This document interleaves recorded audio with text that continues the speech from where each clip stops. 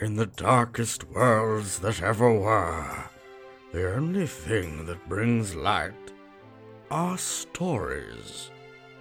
Those stories are kept in one place, the tiny bookcase.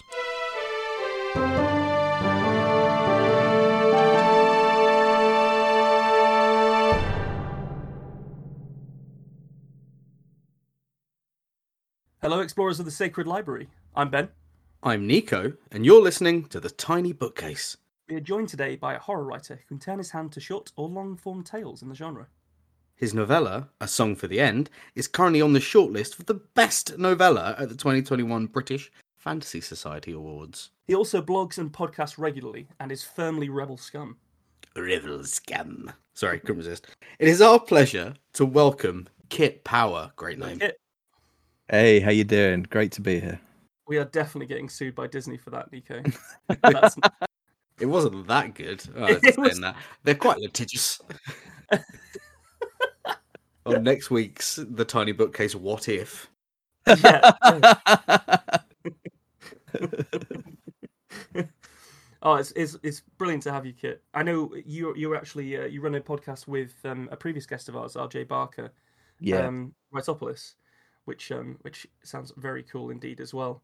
And you've just written so many horror stories and other things. It's actually quite intimidating to have to read in front of you. It has to be said. Oh no, don't worry about it. I'm a very chilled out human being. It's and I'm still I mean, for whatever it's worth, I still very much consider myself someone who's figuring out how to do this. So I mean, I listened to a couple of shows. I really dig the format of what you're doing, because I think one of the things I'm quite keen about is where you can demystifying writing and the writing process. I think some people have a real kind of addiction to the mystification, and I love the way your show, you just get under the hood of the stories and actually, you do the reading and then you have a conversation about them, what worked and what didn't, and the mechanics of it. And I think I'm really in favour of that. So I was really happy to get the invite, and I'm really grateful that you invited me on. So I'm looking forward to this. We're extremely grateful to have you.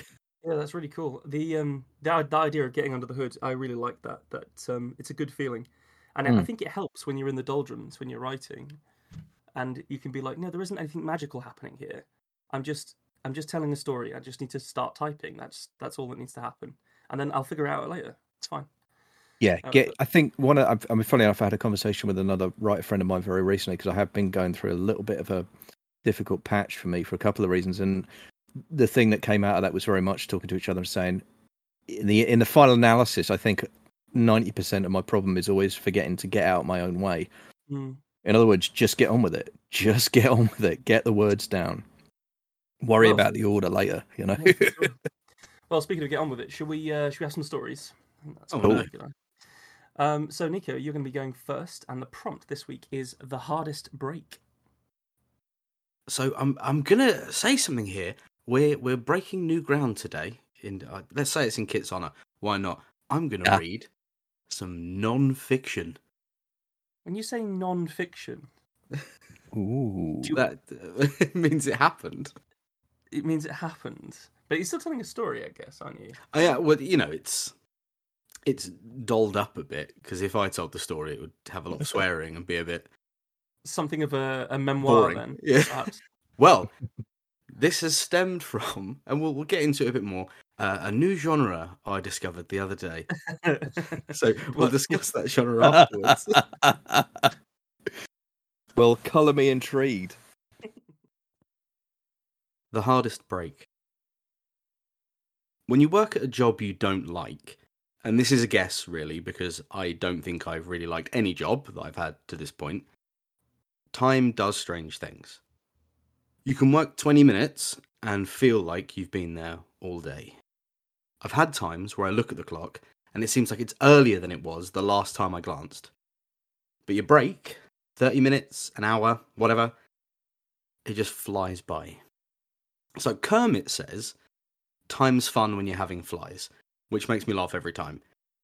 But it's a riff on an unbreakable truth. Happiness is the surest way to have time melt away so really quickly. Now, it was late December when I got the call. I was a few minutes into my shift, and it changed a lot of how I saw the world. I say the call, but it was actually 5 or 6. I didn't answer the first 4 because I was on the shop floor and I wasn't even supposed to have my phone with me. But that insistent buzzing was seeming to bore its way through my thigh. So I hid behind a rack and dared a glance at my phone.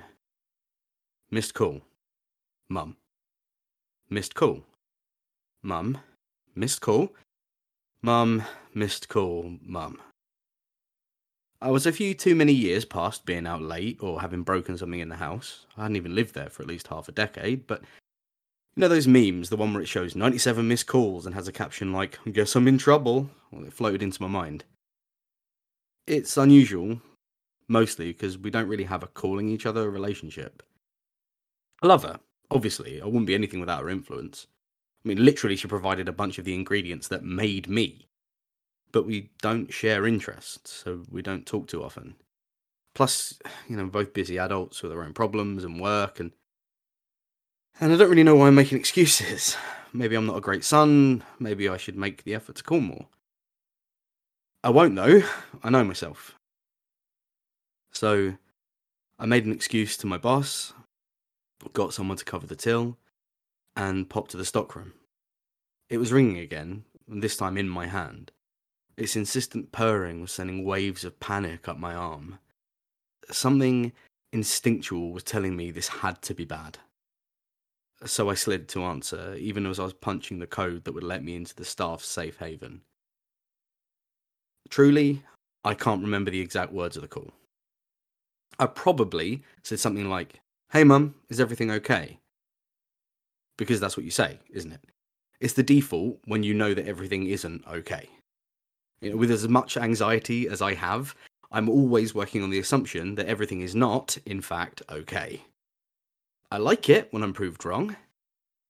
This, of course, wasn't one of those times. She had cancer in her lymph nodes, and it was fairly deep set. We'd already lost Gramps to it, and Nan had it too. It's in the blood. It's in my blood. I try not to think about that too often, but sometimes, when I slip and let my brain do the terrible things it likes to do to me, I think the diabetes isn't so bad, and I'd be okay with just that, because the promise of a slow, painful descent into the abyss isn't a promise I want my body to keep. It makes me feel like a time bomb. I didn't know what questions to ask. Do you want me to come home? Which I did, of course, even though she said no. Can I do anything? What have the doctors told you? She was really good at remembering that stuff. She'd had to take a newborn into an office and suddenly learn everything about insulin and blood sugar levels. She's got a remarkable mind. So I just asked what came into my head, and she told me not to worry, which was a kind redundancy, because we both know that's not how things work. And I said, I have to go, I'm at work, and I'd call her later. And I walked back to the shop floor, numb. Put on that ever so helpful smile and prepared myself to answer questions and be a shining beacon of what our shop had to offer. I didn't scream or panic, I just worked. I don't know how or why. If I'd said to my manager what I just learned, they might have sent me home, made me a cup of tea, fed me everything will be alright platitudes. But I didn't. I just sold things and took abuse from customers and smiled that sickly customer service smile. And then break time arrived. Go eat some lunch, scroll through social media, laugh at some inane shit. I sat down and I held my Tesco meal deal like it was a cliff's edge. And I felt the universe collapse in on itself. That blessed distraction of a mundane, miserable day job sliding aside to let the actual pain and sadness trickle in. And then the dam burst. And that feeling of lunch rushing by, I wanted it so badly. I didn't want to be on my own in a grey room filled with the inexorable ticking of an analogue clock and the soft hum of a fridge older than I am and my own shuddering breaths. My mind span in circles. I couldn't lose my mum. that wasn't fair. This wasn't how the story goes. She's a tough East End girl, and she wasn't going to die to some stupid fucking illness. But everyone dies. Just like you will. Just like everyone will. And I didn't eat. I didn't check my messages. I didn't do anything. I just sat alone for what felt like a million years, contemplating everything and resolving nothing. Questioning life choices, succumbing to the fear of mortality. Not my own. I don't care that much about myself. But the fragility of my mum, who hadn't done anything to deserve this, who was kind and fair and soft, who tried to teach me how to be decent, even when I was a slathering lunatic of a teenage boy, who'd stood by my side when I had brushed with death, and then I'd laughed about it. And she never did. And I started to understand why. To see my failings, to understand that I could never repay the debt of humanity to my mother. And then the tinkle of my alarm happened. And my break was about to be over. So I stood, and I breathed, and I put that disgusting smile back on. Because she didn't want to fuss. She'd said that. Just like Gramps did. Just like one day I'm sure I will. And I went out to answer questions. To be a shining beacon of everything our shop had to offer. To survive and thrive and make something out of what was offered to me. Because that's what she would do. It's what she does. I love you, Mum. Oh, well, that was very well realised and extremely sad. Are we allowed to swear on this show? Fucking lootly. Yes. Because fucking hell. Yeah. Fucking hell, man. Whew. I will say, for anyone listening who's concerned, the story goes down before it goes up, but bear with me. My mum got the all clear from the cancer in her lymph nodes, and then we found out it had spread to her brain. But we did an experimental treatment thing with stem cells and science. I don't understand science, but science. And she pulled through. She'll never be quite the same, but my mum is alive and well. I don't think she listens, but if she does, like I said in the story, I love you, Mum, and I'm just glad I've got you for a bit longer. Oh, that's lovely. Oh. For the genre thing, just to explain, I googled a list the other day because this is the sort of thing we do of unusual genre, and one of them, Cashier Memoir was the title, wasn't it, Ben? It was, yeah. Nice. And that led me down this path of writing something from my time as a cashier. Yeah. So I've written quite a lot of non-fiction at this point, autobiographical non-fiction. It's Yeah. one of the things I write for Ginger Nuts of Horror. I write a column called My Life in Horror. And it's cool. mainly talking about childhood influences. So I talk about, reading Stephen King's It at 11 or watching RoboCop at a very young age. But one of the things that I've done in that essay series from time to time, and more as the series has progressed, actually, as it's reaching its conclusion now, is also talk about life events. And I have written about, I haven't had that particular circumstance, thankfully. But we've all been through things, right? We've all been through stuff. So it was quite extraordinary for me to be on the other side of that and hearing someone else do that thing that I've done a few times now. Because it's incredibly powerful. The way you did that was incredibly powerful. Forgive me, I haven't listened to enough episodes of the show to know a great deal about your writing voice, but the voice of that piece was just so authentic and so strong, and it really, really resonated. It was a very, very impressive piece of writing, I thought. Genuinely, I'm really quite moved. Yeah, I'd agree. I would say, and I mean, Ben, we've had a decade worth of conversations. Something that sounds how I talk, and it was Yes, poured out of me. very true. That it felt like I was having a conversation with you, and I think that sort of that hard hitting nature of the emotion in it. Actually, I wasn't crying, but I was definitely tearing up by the end, because it was a tough time, and that felt very real, the way that you told it.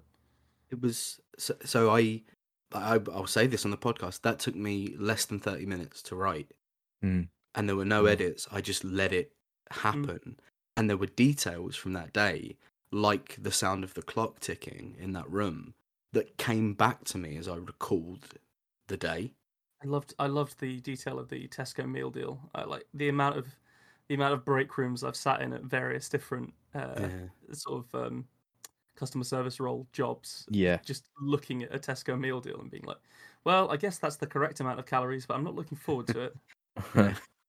I mean, I did a trilogy of essays about the year that I spent working in a pub when I was sort of 20, and I had no clue what I was doing, GCSEs and nothing else, and no real idea of what a future might even look like. And that I got 3 My Life in Horror essays out of that, so I guess it was not entirely wasted time. But yeah, definitely, it's the same thing though. It's that the drudgery of it and the kind of the customer service thing. I mean, is there? It's got to be in any modern reinterpretation of Dante's Circles of Hell, right? Yeah. Working in retail's got to be one of a retail shift that never ends has surely got to be one of them. The other line that really got me from the break room that I thought was authentic genius was "A fridge older than I am." Yeah, it's a great line on its own, and it's actually nice as well because it's almost a moment of levity in a very kind of poignant and otherwise very kind of emotionally resonant moment.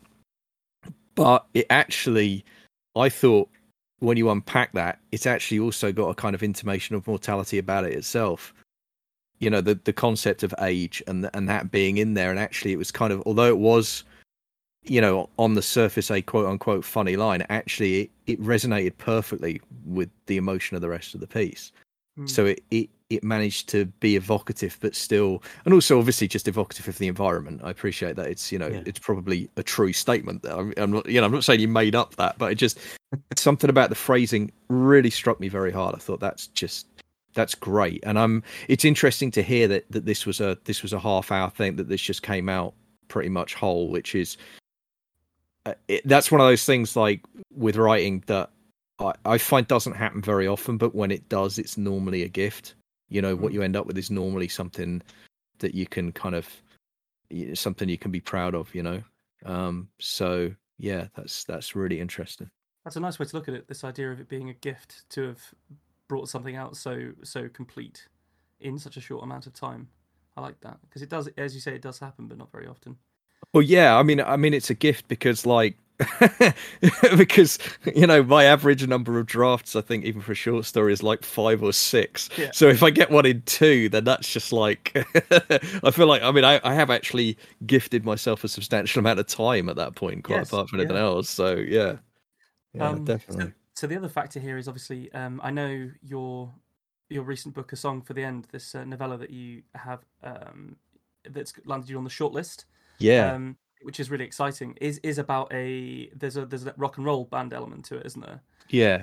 And Nico is in a band called Dead Man's Whiskey, which does lots of rock.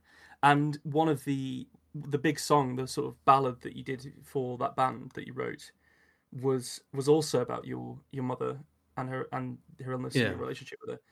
So I think it's really fascinating that you've expressed yourself creatively in 2 mediums with this now, and obviously it's a huge subject matter for you and it's big impactful stuff, but for it to be so different each time is quite interesting because the song is called Make You Proud, and it's all about how Nico's going to do stuff to make her proud, and everything he does, it comes from the intelligence and emotions that she gave him as a child, in his upbringing, whereas this is far more dialed in on the moment of your pain about it. So it's really interesting to pair those two. I think I was certainly doing it whilst I was listening to you talk. Looking at them, they bookend the whole, well, not the whole saga, because in many ways it's still going, but that experience of my mum going through cancer I'd told that kind of end of the story of, now you've had your surgery. So to give a bit of background on the song, Kit, my mum struggles making short-term memory now. Right. And I thought, well, how do I hack this? How do I have a button my mum can push that says I love you and I'm doing everything I can for you? And it, my band are gracious enough to have worked with me to create a song. It didn't quite turn into a button she can push because the woman cannot use YouTube. But just still to this day, I love the movie Dead Man's Shoes. But every time if she phones me to ask how to do it, I'll say, right, it's dead, man's. Is it shoes? No, that's just a recommended, Mum. And it comes up at the top because you press it every time. But yeah, it tells this story of her getting through the other side and us dealing with it. But I've never really, and you were there. You were on the front line, Ben. I remember you came down to see me in London, and I did, yeah. And we went to a little pub on the River Thames and had some very deep conversations over a Is there any other kind? Table gradually filling with glass. Notoriously shit at small talk, so that was. You see, that's my kind of people right there. There you go. But yeah, that was extremely cathartic, and thank you for both being with me through it. It was quite difficult to read, so I'm glad we got through. You did very well. I'm glad it was cathartic too, because that's the other thing about a couple of things actually I just want to pick up on. One was what you said about how you found yourself recalling stuff as you wrote. Yeah, absolutely. That's the dark magic of doing this kind of autobiographical essay. Because as I say, I've done quite a few of them now. I've done over 50 for Ginger Nuts, and I'm going to round the series out, I think, at an even 60. So I've only got 4 or 5 more to go. But the best ones, without doubt, have always been the ones where I've sat down and it's been like I've had absolutely no plan at all beyond I'm going to write about this, and this is seeing Temple of Doom at the cinema when I was 6, or this is remembering my version of what happened on 9/11 because everyone's version of that is the same and slightly different, or remembering where I was when I heard about Columbine, whatever it might be. And there's a mixture, like I say, some of it's autobiographical, some of it's like, but yeah, what's incredible is you start writing and it just arrives. All of this stuff just comes back. It's really, really eerie. And in fact, I hadn't really, I'm not sure I'd put this together before until I started talking, but I think in a weird way, some of what goes on in the story of A Song for the End is kind of about that, really. There's one of the things, that story's partly about truth, but it becomes a bit about memory and a bit about the way our brains work in terms of processing memory. And I don't want to give it away because it's kind of an important twist in the book, but that made me think of that. There is something about how, the thesis that doesn't really give anything away is I believe that we remember more than we think we remember. Okay. Yeah.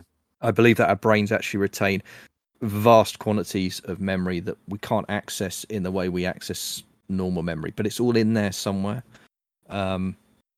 So yeah, I'm pleased to hear it because it makes me feel a little bit less like I'm a crazy person. Maybe it's something that actually does happen, but I was fascinated to hear that. So yeah, it's a hell of a genre to write in. Is that your first non-fiction essay? That is my first foray into non-fiction. I'm honoured to have been here. That's fantastic. Yeah. Well, if I may, do more, because you've got something there. You've got a voice. Nothing else has happened to me, I'm afraid. It's absolutely not true. I find that incredibly unlikely. Yeah, it's not likely. I'm always getting into scrapes. Just don't write one about your banjo string. Let's not have that out there. Oh, well, tune in next week. Well, no, that's Kit's interview. Tune in the week after. Speaking so I guess banjo strings getting added to the list of prompts then. Okay. I got you. Oh, no, it's happening again. At the request of a guest, Nico. Right. No, away from my penis. Kit, tell me you've written something cheerier. You haven't, have you? I can feel it. Definitely never said that before to anybody. I've got some terrible news for you. Oh no! It's not any. Well, I don't know if it's. Yeah, it's not cheery. Let's just leave it at that. The hardest break. There are 206 bones in the human body. Over half of them are contained in your hands and feet. 27 each hand, 26 each foot. That's something to think about, isn't it? The entire skeleton, the frame for all that lovely meat we inhabit, and there, at the extremities, so many small bones, interlocked by cartilage and tendon and muscles, granting us balance, allowing motion, instrument manipulation. Oh, please, don't struggle. The bonds are quite secure, I assure you. As I was saying, over half the bones in the hands and feet. Rather dismayingly easy to break when you look into it. A little too fragile, in my opinion. Rather one in the eye for intelligent design. Hands and feet. Not merely so useful, but so necessary, and yet... Well, you read of someone breaking a toe by simply stubbing it on a door frame, don't you? As for fingers, all it takes is a moderate hammer blow, and... Goodness, you are excitable, aren't you? How amusing. Why don't you take your own advice? You know, relax and give it your best shot. That's what you told me, wasn't it? So then, good for the goose and all that? Besides, nothing hard about a broken hand, is there? Such a fascinating question you ask, though. Such a clever question. No doubt it's designed to elicit certain personality responses. I imagine you've got a chart somewhere allowing you to plot someone based on their response. No, please, don't try and answer. Rather a futile gesture. I thought about it, you know. On my way home. I had time to think. One does when it's a 45-minute walk to one's house and one cannot afford the bus fare, let alone the cab.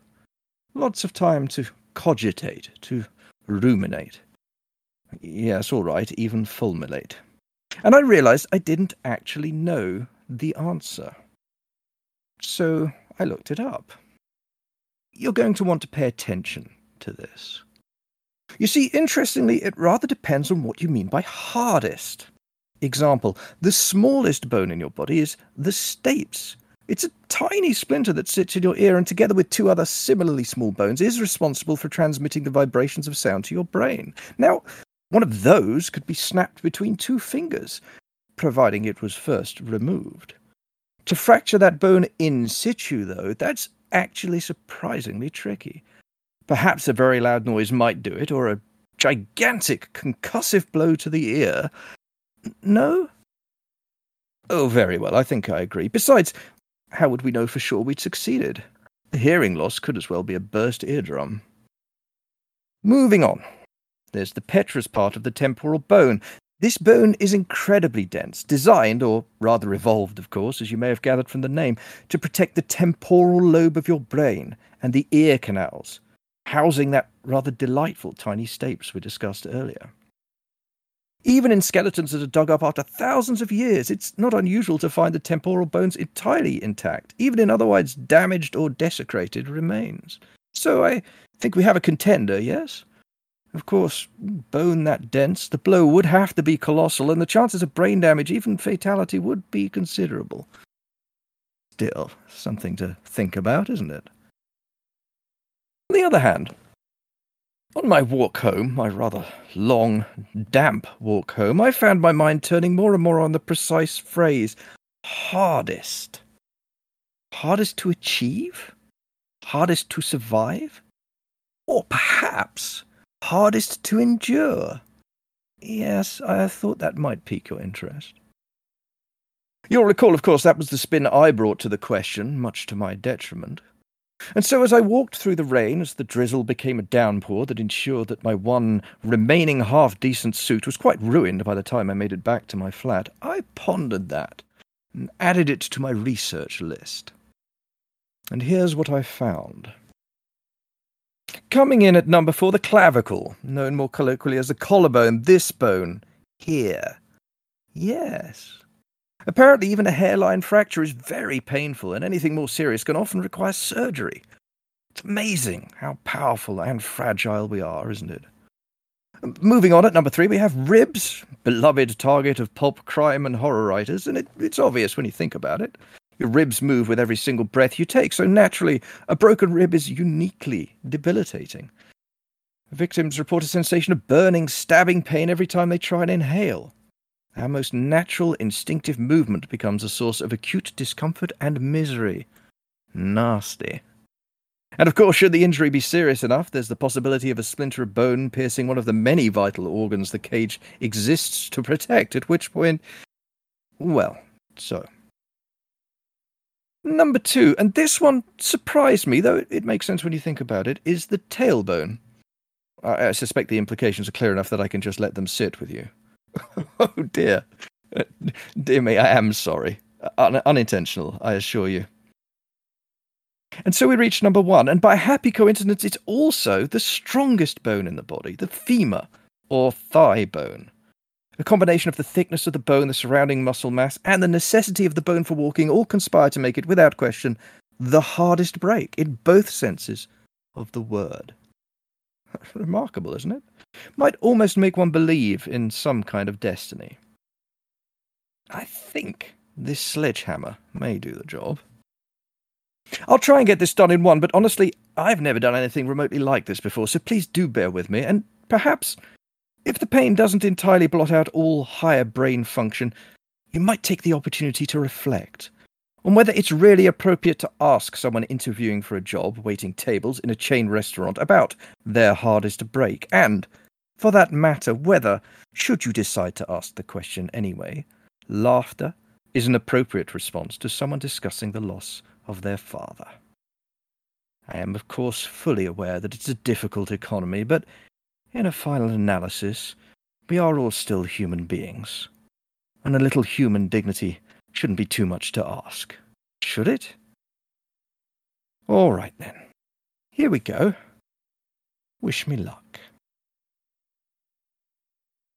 Oh, wow, that was really chilling. That was so good. I was cringe, like I was like moving away from my microphone because the way that you performed it was actually really chilling me. My first note just says voice is fantastic. Yeah, for sure.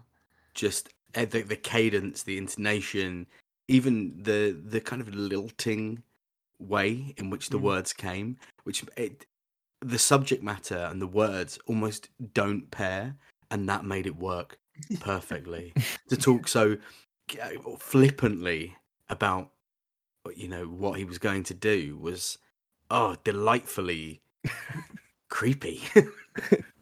Thank you. I appreciate that. The voice, I mean, just where the voice came from, I knew the idea almost straight away because I did exactly the research that the guy in the story does. I thought, normally when I work into a brief or I'm trying to write for an anthology, I normally reject the first 2 ideas I get. I normally go with the third idea I get because my theory is everyone has the same first idea. The second idea, another 50% will get. By the time you get to the third idea, you've maybe got a chance of something original. But for this one, I didn't have time. So I had to go with the first idea, which was this. So I did exactly the same research he did. But as I was writing it, I realised, I think it was, I've recently did a podcast about the House of Cards trilogy, the House of Cards to Play the King and the Final Cut. And I suddenly realised it was Francis Urquhart if instead of becoming the evil Prime Minister, he'd been, his luck had just been terrible, and he'd ended up at the age of whatever, 55, trying to interview in 2020 to get a job in a restaurant somewhere. That is excellent headcanon. I like that. But with all of that anger and fury and stuff he had inside him, and and it was just the final indignity. I was just going to say the way that the story, one of the first lines was talking about the lovely meat we inhabit. And that was a real indicator to me that we were just straight up onto a winner here, because that was so, as I say, chilling and just horrible enough, but not horrible enough to really walk away from it. And it was lovely.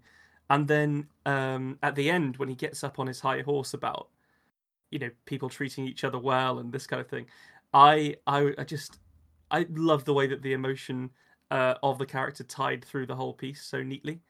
I thought it was a really good job. Well done. Oh, thank you. There was one line that took me from "this is sounding pretty good" to "oh shit," and that was, "oh please don't struggle. Yeah. And I went on, and then was like, I'm not going to take any more notes because I just want to listen. Thank you. Yeah, it's an interesting moment, isn't it? Because we spoke a little bit last week in the last episode about the way that narrators function in stories, or whether it's short stories or novels, it doesn't really matter.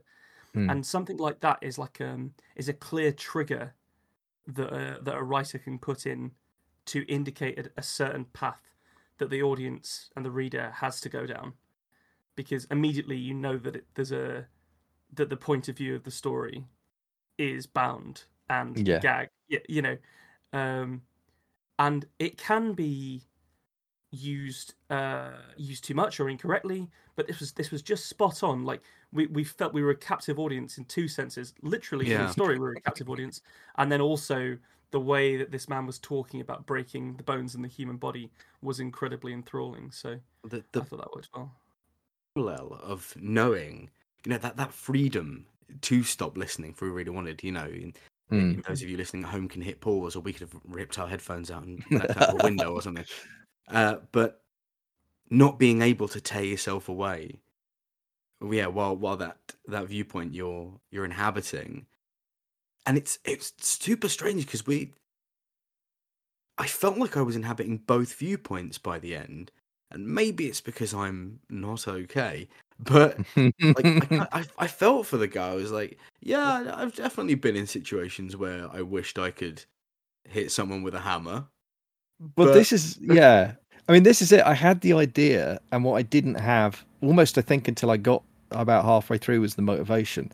Yeah. Like I knew what I wanted to do. Like fundamentally, I knew the shape of it. And as I say, I mean, the stuff that I pulled out there is the incident. I mean, I felt a bit bad about it really, but I thought the way I rationalized it was, well, no, the character would do what you've done. He'd Google it and he'd look it up, and then so it's okay. You're not cheating, but yeah, I wasn't sure what was motivating him, and I think it was somewhere around developing the voice as that was coming, and the voice was starting to suggest this kind of, as I said, this kind of, somewhere between middle-aged and elderly, sort of middle class, upper middle class guy. And that was when I started to think, that's when it started to, and it's like, so what leads that person to this? And I did want it to be something petty, but also relatable. Yeah. That felt quite important to me. And interestingly, I mean, I don't know, that was the other weird thing, I didn't want to say anything when you were doing your reading, because I didn't want to, but there are some quite weird little parallels between this piece and yours. Ill parents. Yeah, exactly. There are a few, and that was a little bit spooky, but I didn't want to say anything because I didn't want to, kind of preempt it. But yeah, stuff turns up on the podcast when it happens, because it does actually happen quite a lot. Right. But it's never intentional. It's impossible. Like none of us have heard these stories before today. But there are links. Like I'm actually a little bit trepidatious now because my narrator has a very similar voice to your narrator. Yeah, that's interesting. So I'm going to still perform it in the way that I was going to perform it, but it's very strange that we went in a similar direction. I think your oration was likely better than mine will be, but these little threads that connect stories when you approach a prompt, because there's no reason that The Hardest Break should have two stories with ill parents in them. Nope. But it happens, and it's really cool. I like it. It gives me little shivers. I love it. The thing I kind of dug within your story, and it based on what we've just said, in the same way that you get the prompt and you work through it, and what does it really mean? Your narrator had that same thing, had that same experience, but just more literally. Yeah, again, I've got to be honest, I was a bit nervous about that. I was wondering if I was like tapping on the fourth wall a little too loudly there. Sometimes I don't do that very often generally, but because I knew this was going to be, I knew it was going to be first person because I knew I wanted to read it, and I always prefer first person for readings because it's, for obvious reasons, because you get to perform it. But I was slightly, in the same way that I was slightly nervous about, effectively dumping the internet research into the piece, I was also slightly nervous about like, this is almost meta, and I'm very, very wary of meta inherently. So, but I'm glad it worked. That's good. I'm pleased with it. mind a bit of cheeky meta. Oh, it was a fantastic story. Thank you for telling it. Thank you. Well, thanks for the prompt. You're welcome. There's one more story to be read. You're up, Ben. The hardest break. They called me a hero today, along with the others. Barnsley, Moore, Walker, and Turner. We never held a rifle or piloted an aircraft.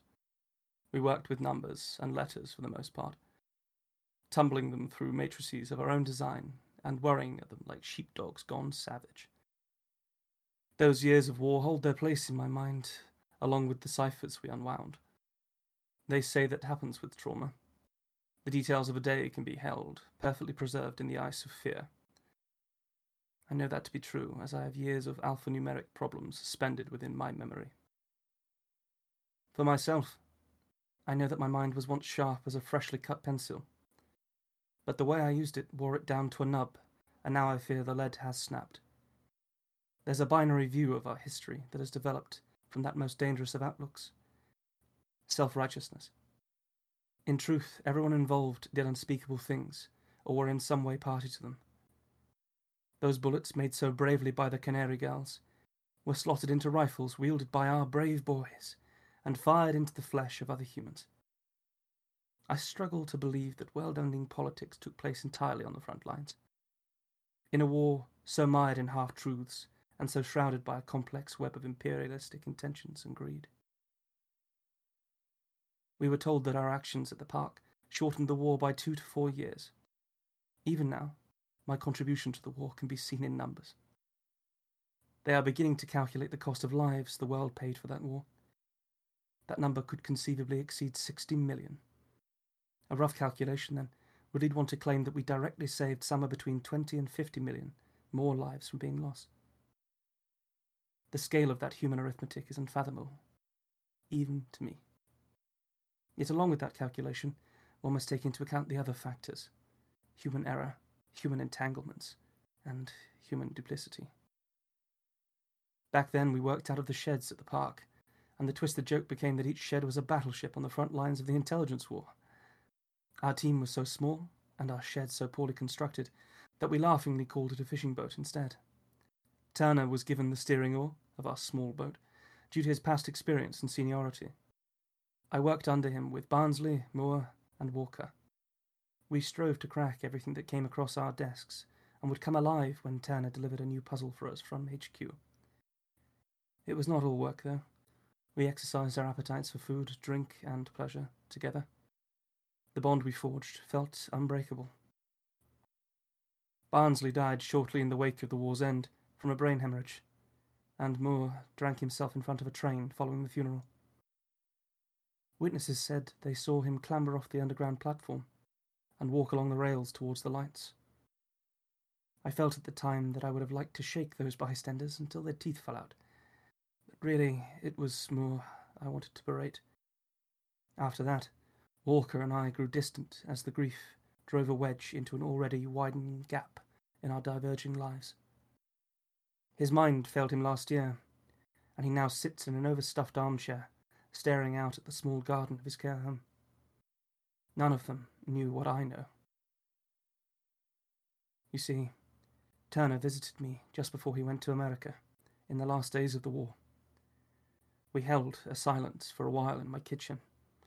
For my part, I had felt some strange tension between us for some time, and was waiting for an explanation. He eventually told me how they'd recruited him, and tried to explain what he'd done and why he'd done it. The rationale slipped past me as my mind focused on the numbers. 2 in 5, he told me. 2 out of every 5 of the ciphers had been allied rather than Axis. We'd been breaking our own codes the hard way all those years. The dread realization I felt fell over my body like a lead blanket. I half hoped at the time I had the rage to go for him, perhaps take a kitchen knife to him, or bind him tight for Scotland Yard to deal with. I did nothing. All I could do was think about the men we had killed on both sides of the war. He apologized, like he had broken a glass, and left my life forever. I never told the others. Much good that it did them. And haven't written a word of it until now. They called me a hero today. Signed, James Bennett. Yes.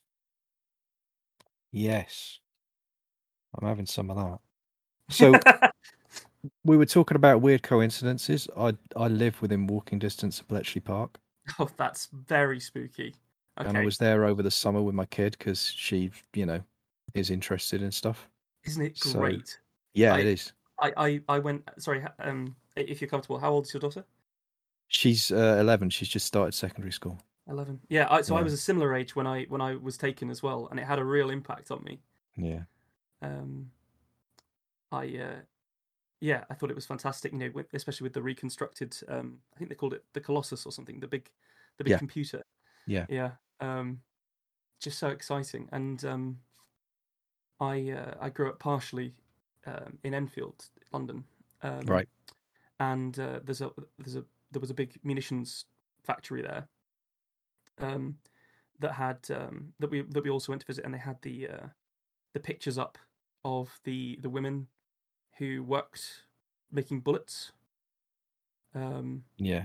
Who would get these sort of stained fingers, the stained yellow fingers. So they were called canary girls, I think, because they were just around sulfur all day.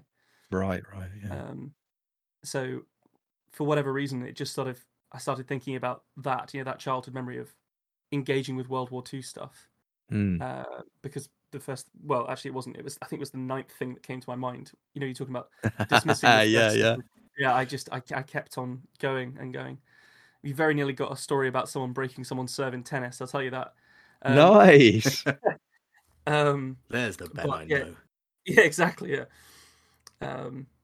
But yeah, so I wanted to sort of put all that in, and I mean, there's a lot there. I really like one of the things I really like was the way it tried to unpack. I mean, obviously, even before you get to the twist, but the way it's trying to unpack the complexity of the conflict.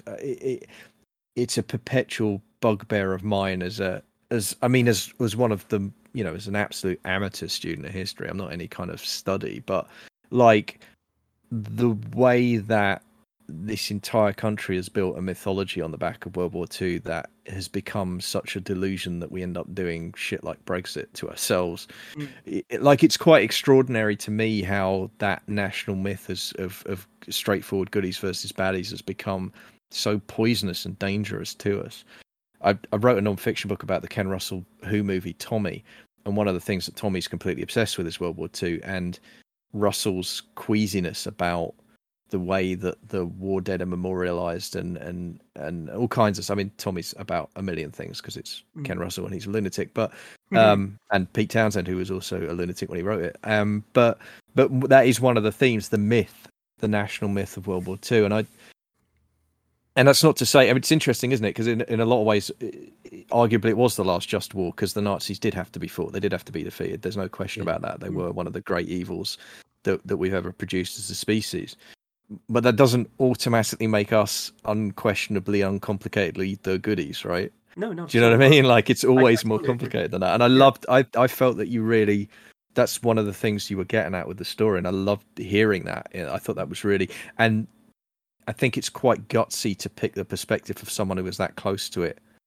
But it makes sense that it would be someone in intelligence that would be doing that because they've got that it's such a weird world, isn't it? You're in one way, you're really, really in it. In one way, you're one of the most important cogs in the entire machine, but you're also distant the whole time. You're alienated from it, everything that's going on. Yes. I mean, in particular with these code breakers, like every minute, every second that you don't break this code is effectively death. Death. Right, lives in the balance. Yeah, exactly. Yeah.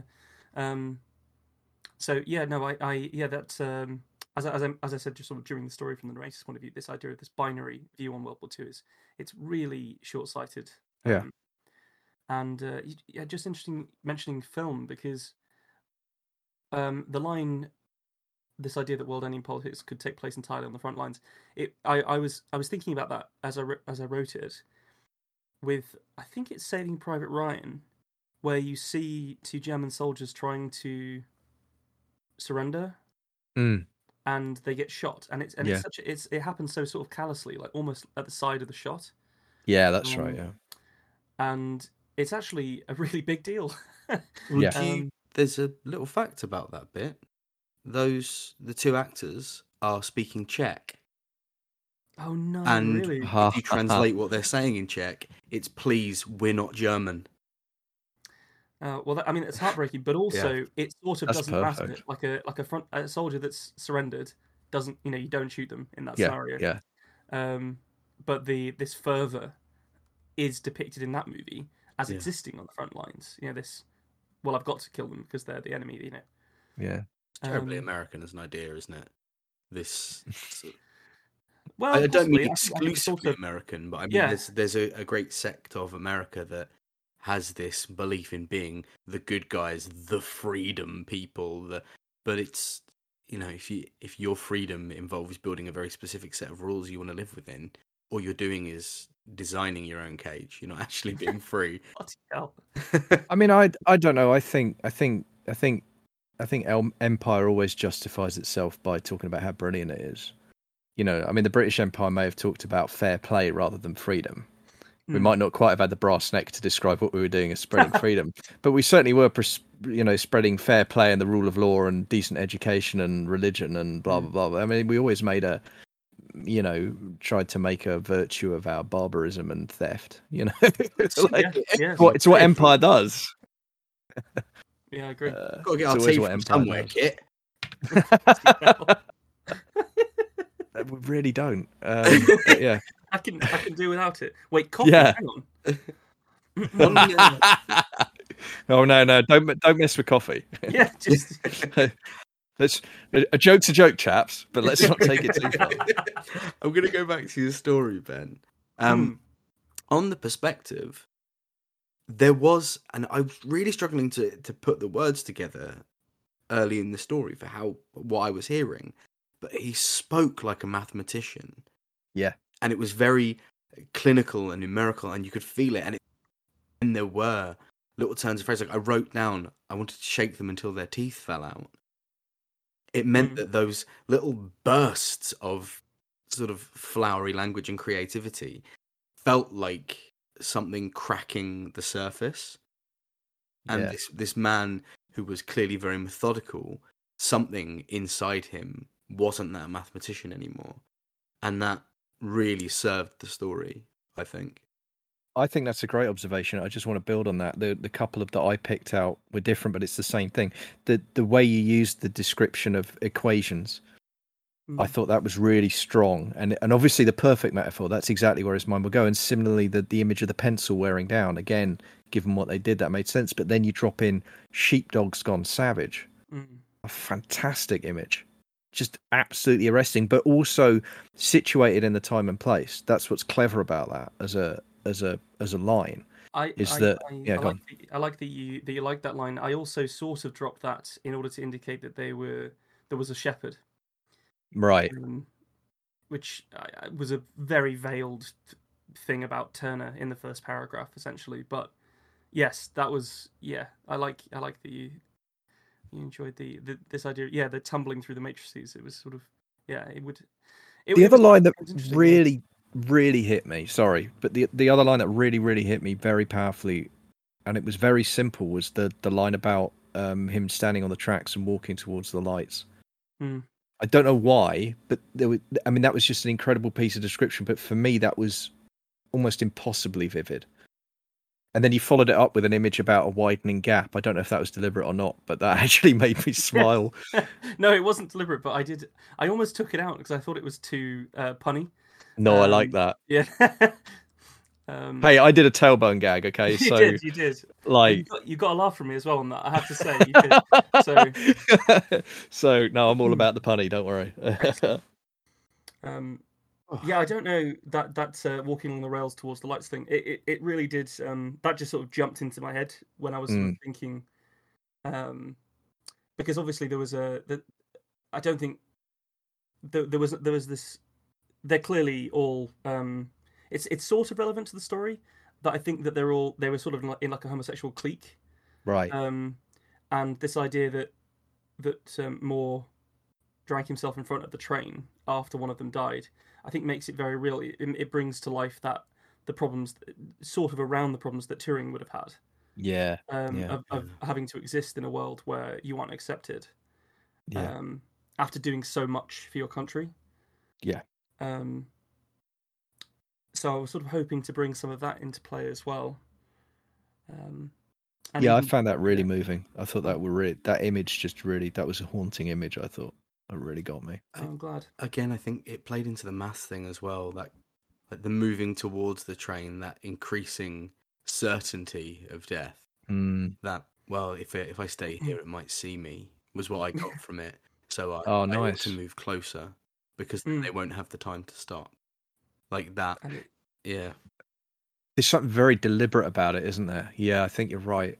There's something very, and it's agency too, right? It's a conscious effort, it's a conscious choice. There's no possibility to imply that it was somehow an accident. It makes it a completely deliberate act. And also just the kind of, I don't know, you start unpacking it thinking like, what's going on in your brain in those last few seconds? You know, what is it that impels or compels someone to that moment where they're walking towards the fucking train? Wow. In my read, I definitely see that as him. You know, you'd be thinking something like, my actions have taken so many lives. What's one more? That real. Oh god, yeah, that sense of bleak, desperate. What is this episode, guys? I know it's very bleak. Yeah, isn't it? Fuck. just to make it all the more bleak. I also think it's a particularly selfish way to commit suicide. I have to say. Yeah, no, it is. It's true. Like, it's particularly like it happens quite a lot on the London Underground. Yeah. And I don't. Obviously, you both know what those trains look like, but for any of our audience that doesn't know what they look like, they have the driver sits up front in what's effectively a full window. So if somebody's on the track and they they've come out of nowhere and the train just goes through them, the train driver sees every single second of that. So the amount of PTSD for tube drivers, and I don't know the statistics, but I'd imagine there's dozens of. I mean, I just remember from when I lived in London, like it would happen a few times a year. I mean, it's just absolutely, it's horrific. I had a few conversations with the drummer in Dead Man's Whiskey. His dad, now retired, but was a firefighter. And they're the first responders for that. Oh, Lord. And a lot of his job has involved... And it's incredible listening to him tell his stories because he tells them with such mirth. Because it's clearly it's a coping mechanism. Of course it is. One of the last things he did was he went on call to the Grenfell tragedy. And that's the only one he doesn't... There's no sort of levity in it. He told me this fantastic story about they had a new medical officer guy. Andy, I'm going to name check you. You won't mind. And if you do, well, sorry. But he arrived on the scene at this underground station and he crawled under the train, which is already horrible. And to quote him, the guy was mince. Just there's nothing left of person. And when he came out, this new medical officer had arrived and said, "Oh, hello, I'm Mr. Medical, new medical officer." And Andy said, "Okay, well, just to fill you in, the guy is definitely dead." And the medical officer said to him, "Well, I don't think you're qualified to make that call." So Andy said, "Well, feel free to go under, mate, but I don't think you'll like it." Yeah. And I think that's the. That just becomes a reality for so many people. That you're effectively a driver and emergency services, and to a lesser extent, everyone who's trying to travel. It becomes an inconvenience for them. It's not quite the same emotional weight, but it's definitely, like you say, a selfish way to go. Yes, it's unpleasant. But before we get off this sort of fairly dark and unpleasant and sad subject matter, just from like a feedback workshopping point of view, how clear is it that this is a suicide note? Oh, because to me, upon reading it now to you, I feel like it's not crystal clear that that's what this is. It felt like he knew he was dying already and had written this letter to someone as opposed to he'd written it in order to take his life before taking his life. Yeah, it felt like a confessional, didn't it? Yeah. And maybe even to be opened in the event of my death or something like that. I don't know. Yeah. I think it possibly needs some more words to it, because sometimes I sort of ramble on, and I was really trying not to, and this is just over 800 words, so it's right at the minimum that we say for this. But I felt like if upon reading it then that it needed just a little bit extra, just talking about, at what event did they call him a hero today? So because the idea is that he's basically been honoured at like a memorial service, Memorial Day service, and having it's just become too much, like him knowing that he in his own mind is not a hero, and they keep calling him a hero. It's just I mean, I have to say that aspect of it I really like too, and we haven't really talked about it, but it really is one of the threads that's going through is survivor guilt. I mean, it's not that he doesn't have things to feel guilty about necessarily, but still, and I think that's one of those. It's funny. I was thinking about this a lot. Like any remotely realistic action movie, any sequel to any remotely realistic action movie should be the main character in the first movie just going through PTSD, because like anyone who actually went through anything that happens in an action movie would actually be psychologically affected for years afterwards. Except John McClane, because he's a badass.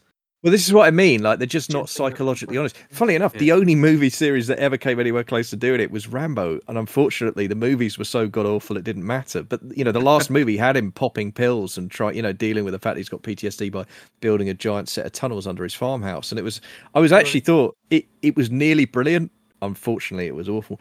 But it was nearly brilliant. There was some great ideas in there, and Stallone was phenomenal. It's just he was beaming in a performance from a much better movie. But yeah, I just think that for me, I really appreciated that. And the interesting thing, what's nice about that is once you cue into that, then as a reader, you start asking questions about how much of this is that survivor guilt and how much of this guilt is actually earned. And that's really fascinating, because that's really hard to pass psychologically, because we're all terrible judges of ourselves, I think, and our own characters. So given that it's a first person narrative, I think that's really powerful, actually. Thank you. For the suicide element, it could work to. You'll have to forgive me. I can't remember the name of the character who walked in front of the train. Was it Moore? Moore, yeah. Yeah. To have something along the lines of, so I'll be off to join Moore now. Then, perhaps more cleanly than he did it. Yeah. Or more subtly than he did it. Oh yeah. I wouldn't want to inconvenience anyone. Yeah. Yeah. There you go. Yes. Well, I think possibly. Do you see what I mean about the narrator aspects? Like we sort of tang to it. Possibly just different enough that we did turn in the same thing. But that's well, I think yours had the period piece thing going for it as well, which did. True. I think you're right. I think did give it enough variety. Yeah. I'll be honest. If I was posh, we would have been 3 for 3, wouldn't we? Oh, 3 for 3 and sad. I was gonna say we did back into the misery cast. I'm not quite sure how that happened. I feel like I brought bad vibes with me or something. I'm sorry. Absolutely not. Thanks for joining us for this episode of The Tiny Bookcase. Remember to subscribe, otherwise you're going to miss out on the future fun. Also, tell a friend. If you like this episode, link them to it. We'd be tremendously grateful. You can follow us on Twitter at BookcaseTiny, Facebook at The Tiny Bookcase, and Instagram at BookcaseTiny for updates. Speaking of supporting the podcast, well, magic can only take one so far. The Tiny Bookcase is supported by the generosity of its patrons. Those kind souls have really kept my belly full the last year. Let's cast a spell for them, shall we? For magnificent beardery, let's cast the Chinicus folliculale spell on Gary Laird. For rich ginger tones on the scalp, let us cast the Orangi Hedondo spell for Scott Byrne. And for general fabulousness, why not the Ooh La La, How's Your Mother spell on Matthew McLaren.